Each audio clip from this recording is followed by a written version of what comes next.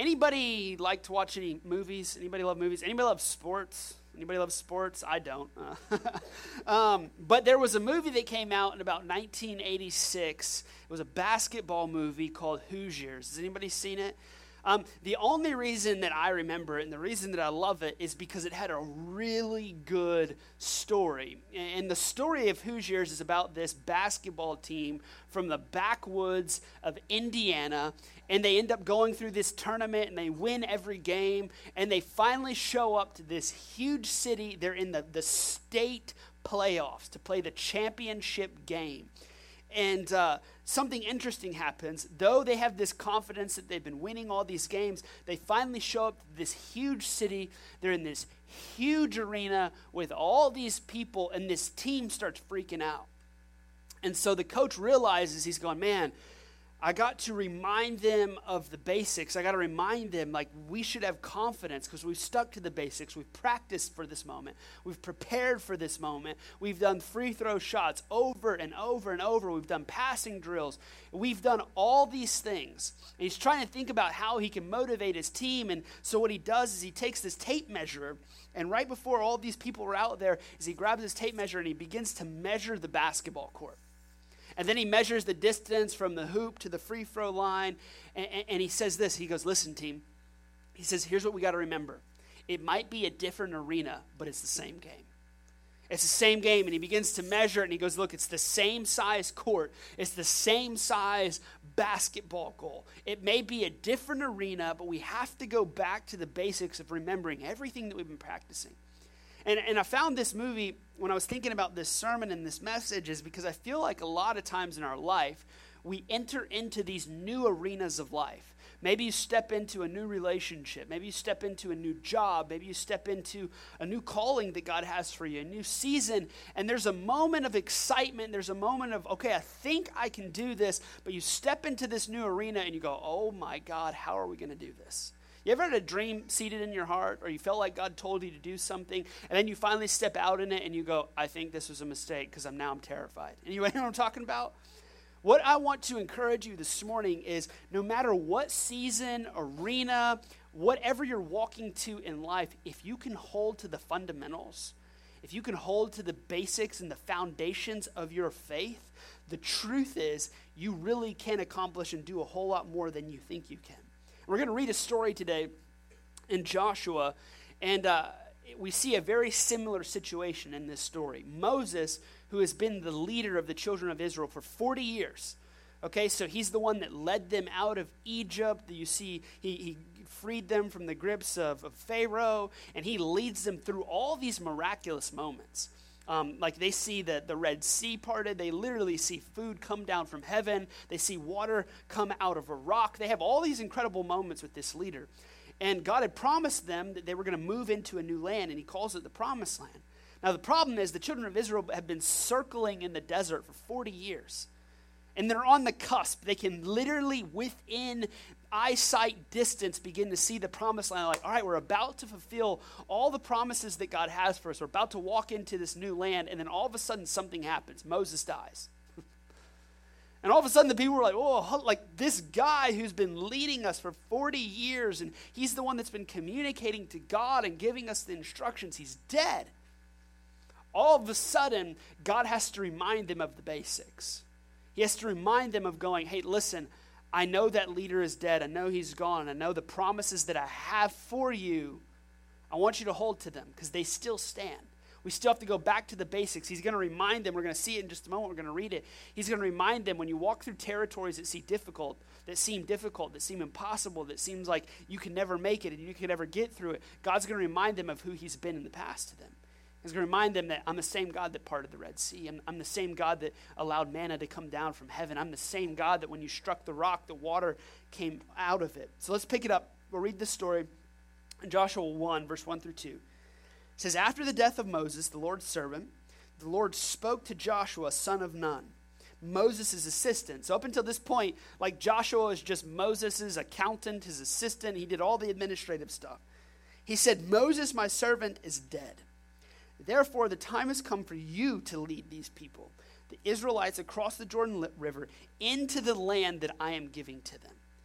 So God says, all right, Joshua, new leader. Now you're going to lead them to the promised land. Now let me just give you a little bit of context here so you can kind of get introduced to who Joshua is. When they finally come up to the cusp of the promised land, Moses sends 12 spies into the promised land. He says, go scope out the land and see if there's any challenges that we're going to have to face.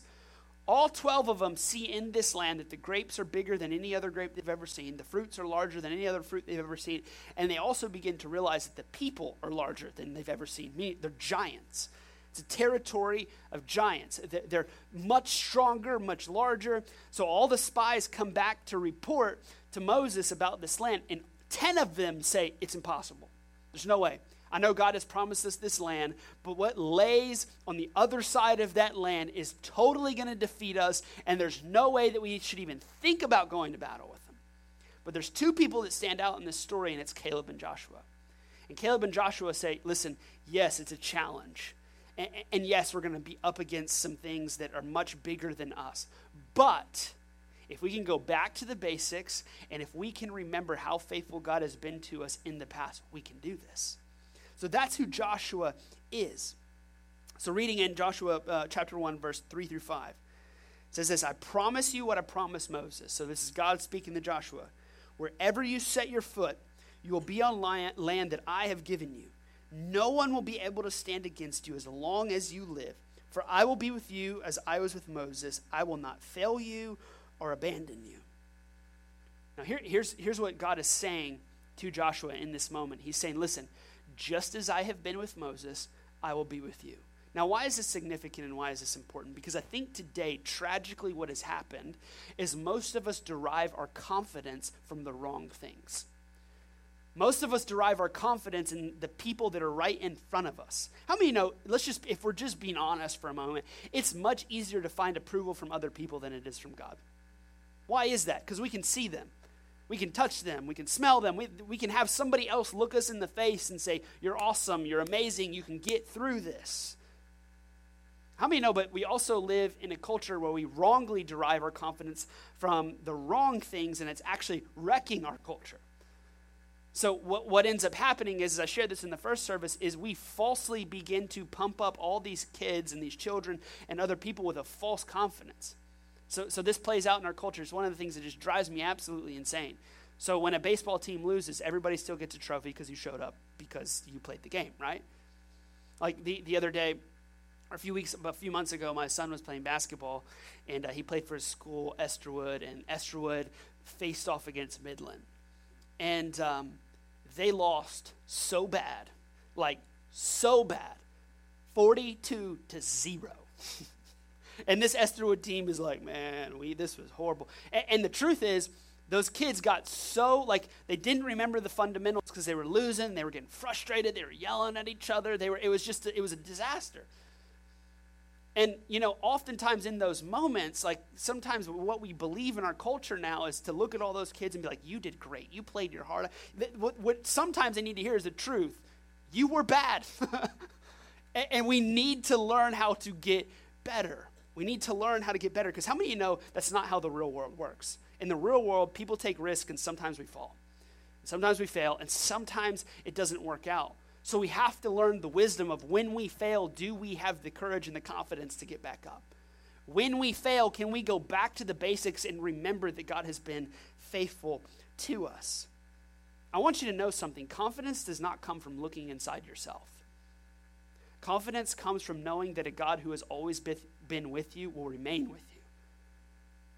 Confidence does not come from inside. Joshua 1:7 says, be strong and very courageous.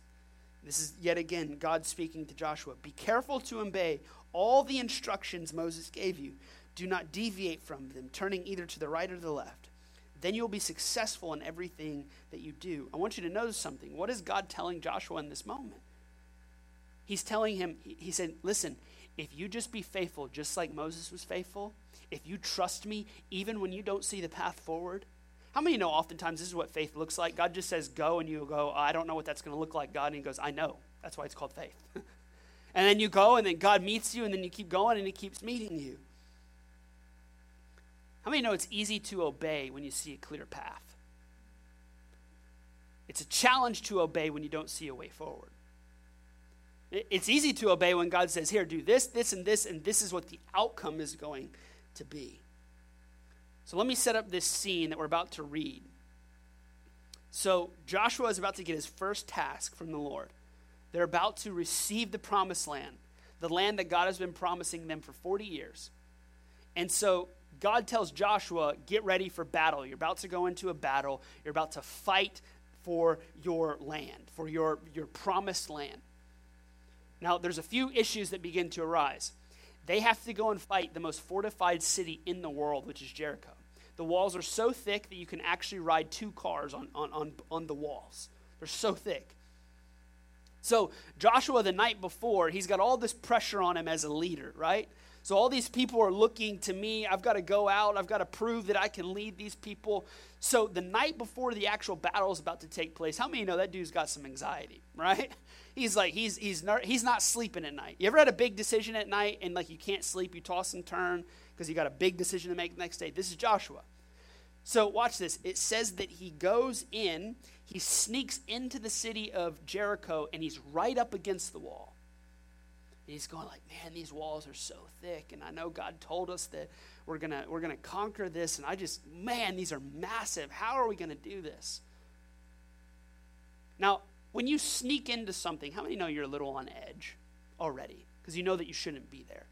So don't repeat this. If there's any police officers in here, don't report me for this, okay? I'm just kidding. This was a long time ago. I was a young juvenile. So anyway, a long time ago in Jennings, when we had first moved there, my wife and I were looking for a house. And I have this tendency to just be a little curious about some things. And my wife hates house shopping with me because whenever we go look at houses, like I'm the guy that's like, is the back gate open? And I'll go in the backyard, and she's like, get out, get back in the car, you know? So we were in Jennings, we were looking for a house, and Dustin, who's here, who leads our youth, he was with me at the time, and we're looking at this house. And I'm like, man, this house is awesome. We're going around the front yard. We're looking at the backyard. And I'm like, man, I wonder what the inside looks like. I'm peering in the windows, and I feel the doorknob, and it's open. And I was like, oh, man, we can just look at this real quick. So I go inside, and I start looking around, and Dustin's like, dude, we got to get out of here. Dude, we got to get out. We're going to jail. We're going to jail. So I'm looking around. We go upstairs. We walk upstairs. This kid you not, I hear the toilet flush. And I was like, oh, my God. And, you know, you think in that moment, you're like, just creep out of the room. And I'm like, Dustin, the toilet flush, let's run. We get in the car, we take off. Joshua is on edge up against this building, okay? He knows he snuck into the city. He knows he shouldn't be there. And then watch what happens, okay? Watch what happens. Joshua 5, chapter 13. When Joshua was by Jericho, he's just snuck into the city. Watch this. He looked up and saw a man standing in front of him with the sword in hand. How many know you're like, oh, shoot, I'm not supposed to be here, and now there's this dude standing with a sword in hand. Now, I don't know about you, but I saw a man with sword. Zach would have ran, right? Watch what he does. Joshua went up to him and demanded, are you friend or are you foe? What is he saying? Because if you're friend, we're good. If you're foe, I'm going to kill you. That's what he's saying. If you're foe, we're about to fight. But neither one, he replied. Now watch what he says. No, I am the commander of the Lord's army. Now before we get on to really realize what's going on here, how many of you know you can say that Joshua is a man's man at this moment? He's going, oh, dude with sword, I'm in a place where I shouldn't be. Let's fight. I would have been like, I'm out. Like, go on. But what do we learn about Joshua in this moment that is so significant? When he goes up to this man with a sword, what do we learn about him? He is Chuck Norris. That's what we learn. He's like, I will take you. That's not what we learned. But anyway, what does he say? Are you friend or are you foe? Now watch his response. No, I'm the commander of the Lord's army. Now keep in mind, this was just simply a yes or no question. Friend or foe? Yes or no? But the commander makes it clear that Joshua is asking the wrong question. The commander of the Lord's army is saying, I'm not coming as friend, I'm coming to command your army. So let's read, and then I'll explain what's going on. Joshua 5, verse 14 through 15. And Joshua fell on his face to the earth and worshipped and said to him, What does my Lord say to his servant? The commander of the Lord's army said to Joshua, take your servant's sandals from your feet, for the place where you are standing is holy ground. And Joshua did so. Now, who is Joshua standing in front of? It's not an angel. There's not a single time in the New Testament or the Old Testament that we read when angels would appear that an angel would allow another creature to worship it.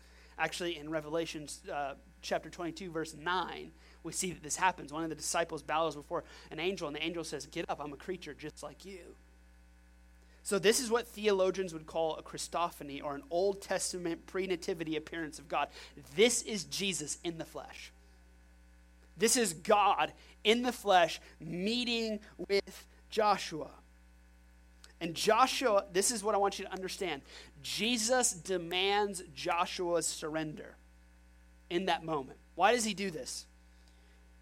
Because he wants him to understand that this is not a battle that Joshua is going to fight with Jesus or for Jesus. This is a battle that Jesus is going to fight for Joshua. And we skip this part. But remember, they're about to go into a battle. So Jesus shows up on the scene. Now here's what I want you to know. We skipped it in the text. But right before all these men are going into battle, God commands Joshua to circumcise every man. How many of you know you're not ready for battle once you've been circumcised? You're like, God, I'm a little injured right now. Right? I'm feeling a little under the weather. Like, I don't want to go into battle. So a few things are about to happen. The men are not ready to go to battle. God said, but you have to go to battle because I've promised you this land. And Joshua now is standing before Jesus, and Jesus is saying, I'm going to fight this battle for you. So why is his army the weakest that it's ever been? But God is saying that you're going to go out and you're going to fight this battle. What is he trying to do in this moment? Jesus is trying to show Joshua that the safety and victory did not belong to Joshua. It was not about his leadership. It was not about how confident he was. It was not about how good he was. But God was saying, if you fully go back to the basics and you can remember who I am and what I've done for you in the past, then you'll realize that I truly will go out and fight this battle. Watch what he says. Joshua 6, verse 1 through 2. Now the gates of Jericho were tightly shut because the people were afraid of the Israelites. No one was allowed to go in or out, but the Lord said to Joshua, watch this, I have given you Jericho, its king, and all of its warriors. Now, after that moment, and we won't read it for sake of time, but then Jesus gives Joshua the instructions of how he's going to fight this battle. So Joshua's going, all right, what are we going to do? We're going to charge from the east. We're going to charge from the west. We're going to send some people. We're going to surprise. How are we going to fight this battle? And then Jesus proceeds. Here's how you're going to fight the battle. You're not going to fight it with a sword.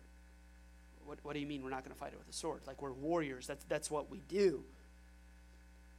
God says, no, put the ark in front of you, which represents the presence of God, and march around the city in silence.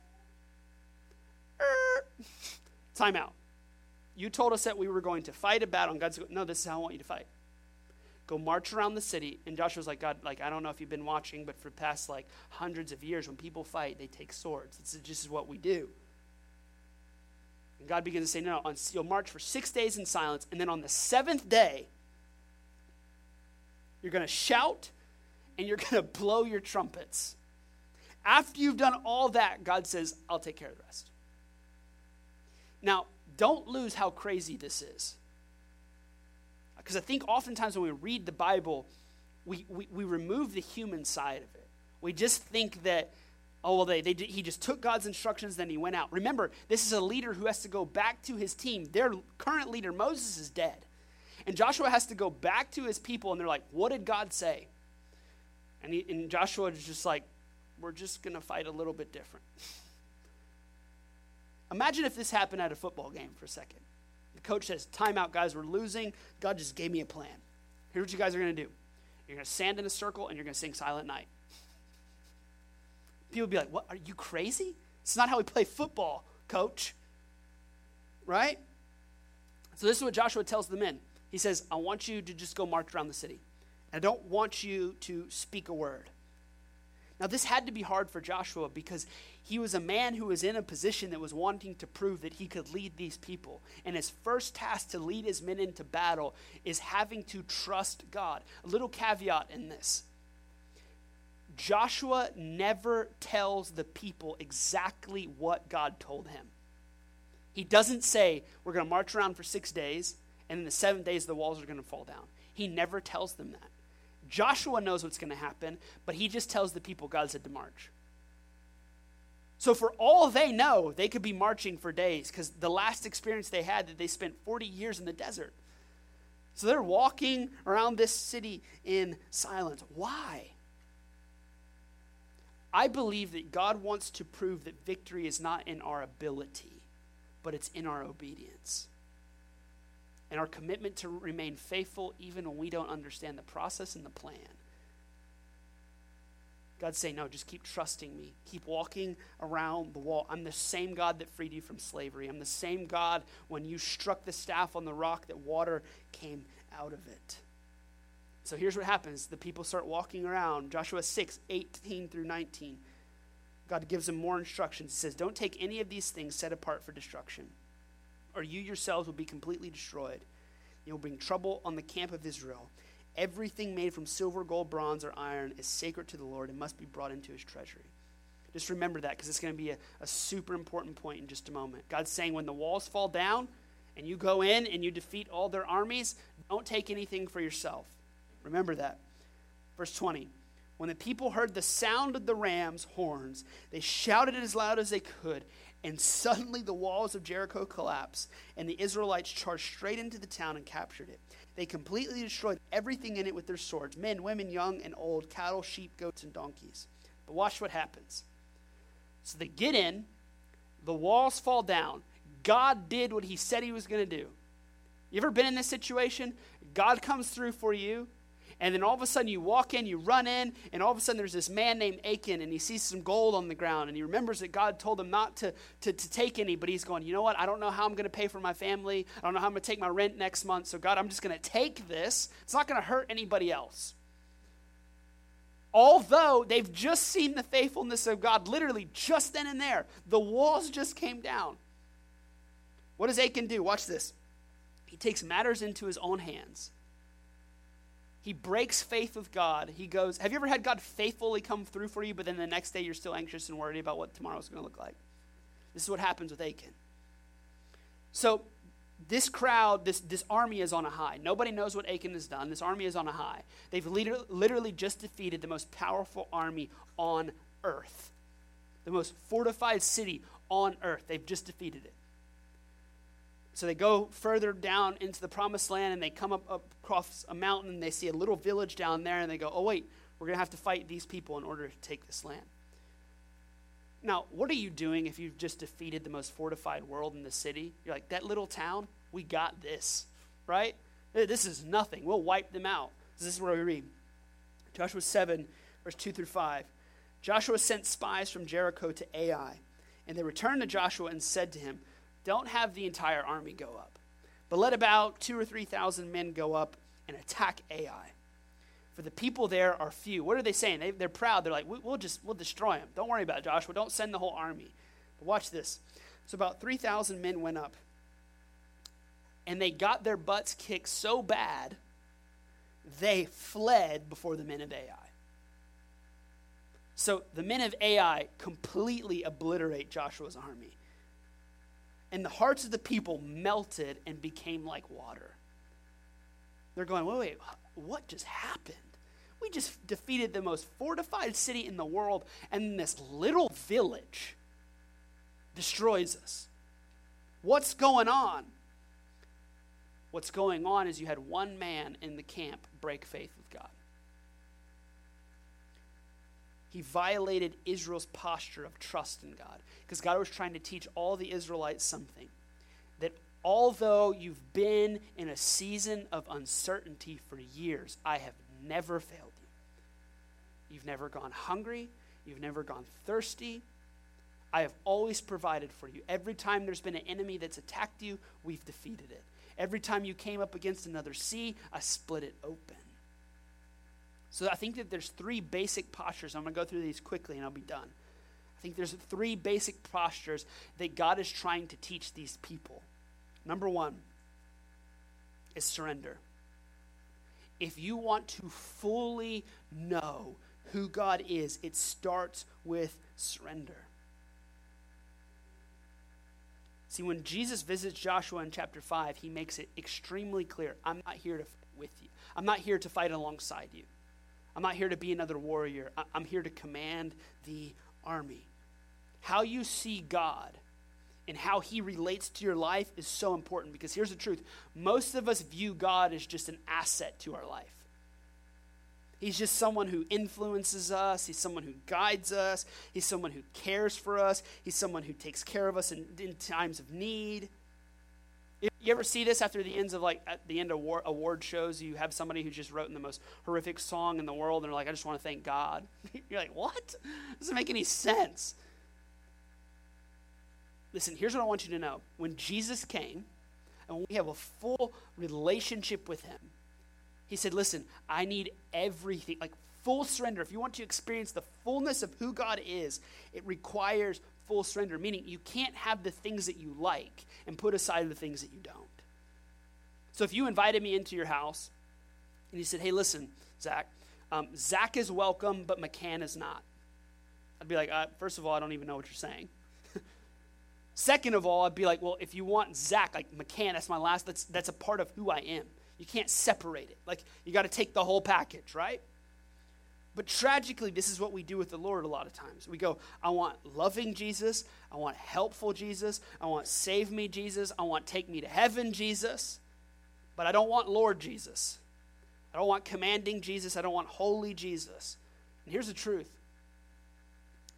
If that's the posture that we take, we don't get any of Jesus. Because Jesus says, not only have I come to save you, not only have I come to give you mercy, not only have I come to give you grace, but I've also come to be Lord. So that means that sometimes I'm going to ask you to walk into things that don't make sense. Sometimes you're going to walk into seasons and you don't know what to do. You can't divide Jesus up like it's a salad bar. I don't want the tomatoes. And you get the whole package. And can I tell you something? The greatest threat to an authentic faith is religious activity. Meaning this, I want to look right before others, but inside I don't want to fully submit my heart to the Lord. And I'll tell you, it's something specifically in Louisiana that we struggle with. Because religion is a big thing here, right?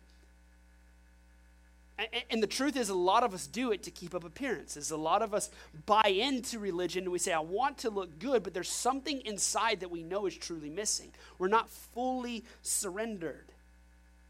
That's what Achan was.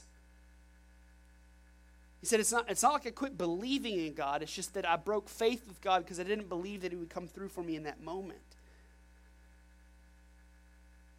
You ever done that? You know that you believe in God, but just for a moment, you walk through a tough time and you go, how is this going to hurt anybody else? How is this going to hurt anybody else? So you start to justify certain things in your life. You justify a certain habit. You justify, you broke character and integrity, but you justify it. I want to ask you a question this morning. What are the areas in your life that you're making an excuse for? Because whatever those are the things that God wants.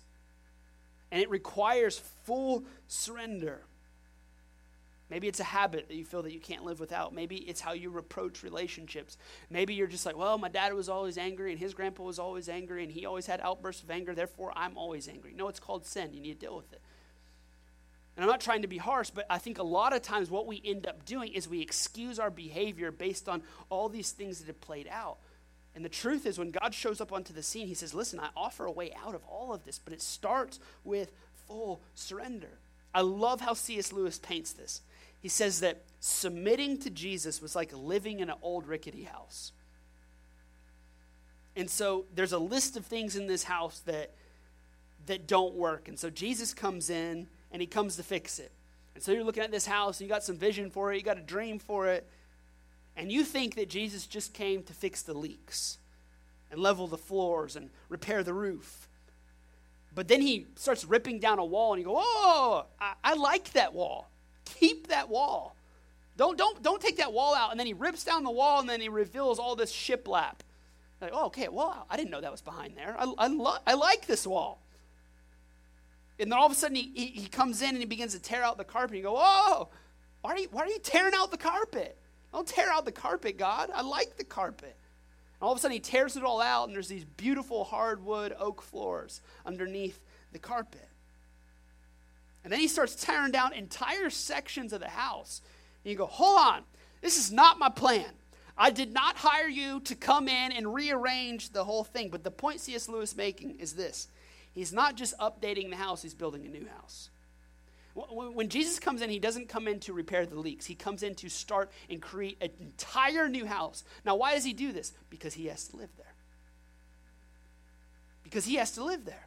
This is the Holy Spirit literally dwells inside of men and women. And so when God shows up onto the scene, he says, I need full surrender because I got to live there. And then here's what most of us do. But God, I like my wall. Just paint it. And so we want to cover it up with religious activity, meaning like I'll just go to church and I'll stay married, but I don't really like them and I don't really want to work on it. And right? But God's going, but I got more for you than that. Let's rip out the wall and we can reveal something that you didn't even know was there. God has a better plan than the one that you have for yourself. And it starts with surrender. The second thing that we see in the story of Joshua is it starts with surrender, but then it moves to courage. Because here's the thing. Most of us intellectually know that we need to surrender. But it takes courage to actually do it. So here's what we're really good at in religious circles. Oh yeah, I know that. I know that. I know I need to do it. I know I need to fully give that over to God. But we don't have the courage to actually do so. Throughout the book of Joshua, the primary thing that derails obedience is fear. And in the book of Joshua, fear equals rebellion. Fear equals rebellion. But just for a moment, I want you to think about it like this.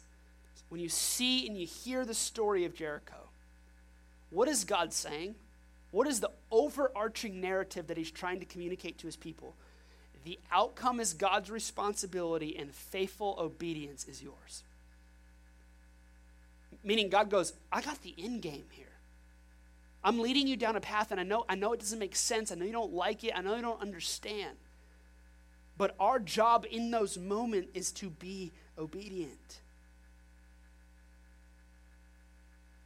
Endurance is what courage looks like over the long haul. Courage is going forward even when you don't know what the next step is. But you know it's what God told you to do. Courage is going, man, I don't know what's ahead of me. I don't know what's before me. I don't know what this is going to look like. But I do know that God told me to go.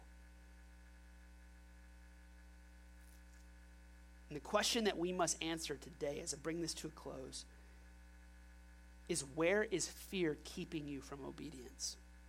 Because the most repeated command in the Bible is this: fear not. It says it 366 times in the scripture. That's one for each day and even for a leap year. Third and final point is the faith to wait. How many know it's easy to have faith when God moves quickly? It's hard to have faith when he doesn't move so quickly. See, in Joshua, the people are ready to fight, but God was going, are you ready to wait? We're like, we're ready to fight. We're ready to enter in. God, let's go. We're going to defeat him. And God goes, wait. I don't like waiting. I don't know about you, but I hate waiting. I despise waiting. My wife, she in situations like when I have to be patient, she's like, Zach, calm down. I'm like, I've been waiting here for a long time for this coffee. She's like, it's been 30 seconds. I know. Oh, God. I'm not patient. I'm trying to work on it every day. But I'm reminded about 2 years ago, I was coming back from a very long trip. I was in Kenya. I'm coming back on this trip. It's a 26-hour flight home. Okay? You talk about, your eyes are bloodshot. I can't sleep on a plane. I'm a zombie. 26-hour flight. We finally are about to land at the Atlanta airport, and I was going to sleep at a hotel that night, and all I could think about, you ever been on those long trips where you're like, my bed, a bed. I'm sitting in this plane, and everybody's like this, and all I could think about was going to sleep. I was exhausted. And the pilot comes on and he says, hey, we're going to have to circle for about 5 minutes. God, circle? Just land the plane, bro. 5 minutes, 10 minutes, 30 minutes, an hour of circling. Hour and 30 minutes, 2 hours. I'm like, I can see it. I can see my hotel. Give me a parachute. I'm about to jump. I can see it. Circling. About 2.5 hours, we finally land the plane. Whenever God calls somebody to do anything significant, there is going to be a season of circling. And you think that God doesn't know what he's doing. And you're going to have the same temptation that Achan did. I just want to speed up the process. God, just give me what's mine. I'm going to get out of here. I'm going to take matters in my own hands. But why does the pilot keep circling? Because he's in direct communication with the guy on ground control. If you land this plane now, you're going to crash it. There's not a free, open runway for you. So what do you have to do when you're circling? You have to go back and you have to remember that God has been faithful. And even though I don't understand this whole process and what he's trying to do, I'm going to trust the Creator. I'm going to trust that when I'm circling and when it doesn't make sense, that we're circling, because if I land now, I'm going to collide with something that I don't need to collide with. Can I just be honest with you? The hardest faith of all is the faith to wait. It's not the faith of now. That's easy faith. It's easy. It's the time in your life when you can't see what God is doing. It's the time in your life when you don't understand and you don't get it. It's the circling of sickness. It's the circling of singleness. It's the circling of the loss of a job. It's the circling of the loss of a promotion. It's the circling of how long is this season going to be? But can I tell you something? The city that stands in our way is not Jericho. It's the city of losing faith in a God that has always been faithful. That's the city that stands in our way. Listen, God promises in his scriptures that he will never leave us nor forsake us. That there is no height, no demon, no angel, no creature on earth that could ever separate you from the love of God. So here's what I want you to be confident in. Whatever season of circling you find yourself in now, maybe you see the promised land just like the children of Israel does. And then you start stepping into what you feel like is your destiny. You're like, dude, seriously, another battle, God? I thought you were just going to give us the land. We got to go fight Jericho. It's because that God is always trying to do something greater in us before he gives us what we've been longing for. So by the time we get to the place that we really need to be and God wants us to be, that there is something that has taken place in us that's so deep that we know that God's with us. God wants you to have this unshakable confidence in knowing, no matter what you face, no matter what you go through, that he's with you. The hardest faith is the faith to wait. So I want to end with this. I'm encouraging you. I am begging you. Man, when you go through seasons of circling, maybe like those guys walking around the city of Jericho, like, God, what's going on? What are you going to do? Imagine if they would have stopped at day 6.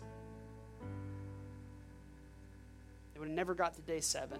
They would have never defeated the army. They never would have got to the promised land. You've heard me say this before, but I wonder how many breakthroughs we haven't seen because we quit too early. I wonder how many seasons of God we haven't entered into because we didn't have the faith to wait.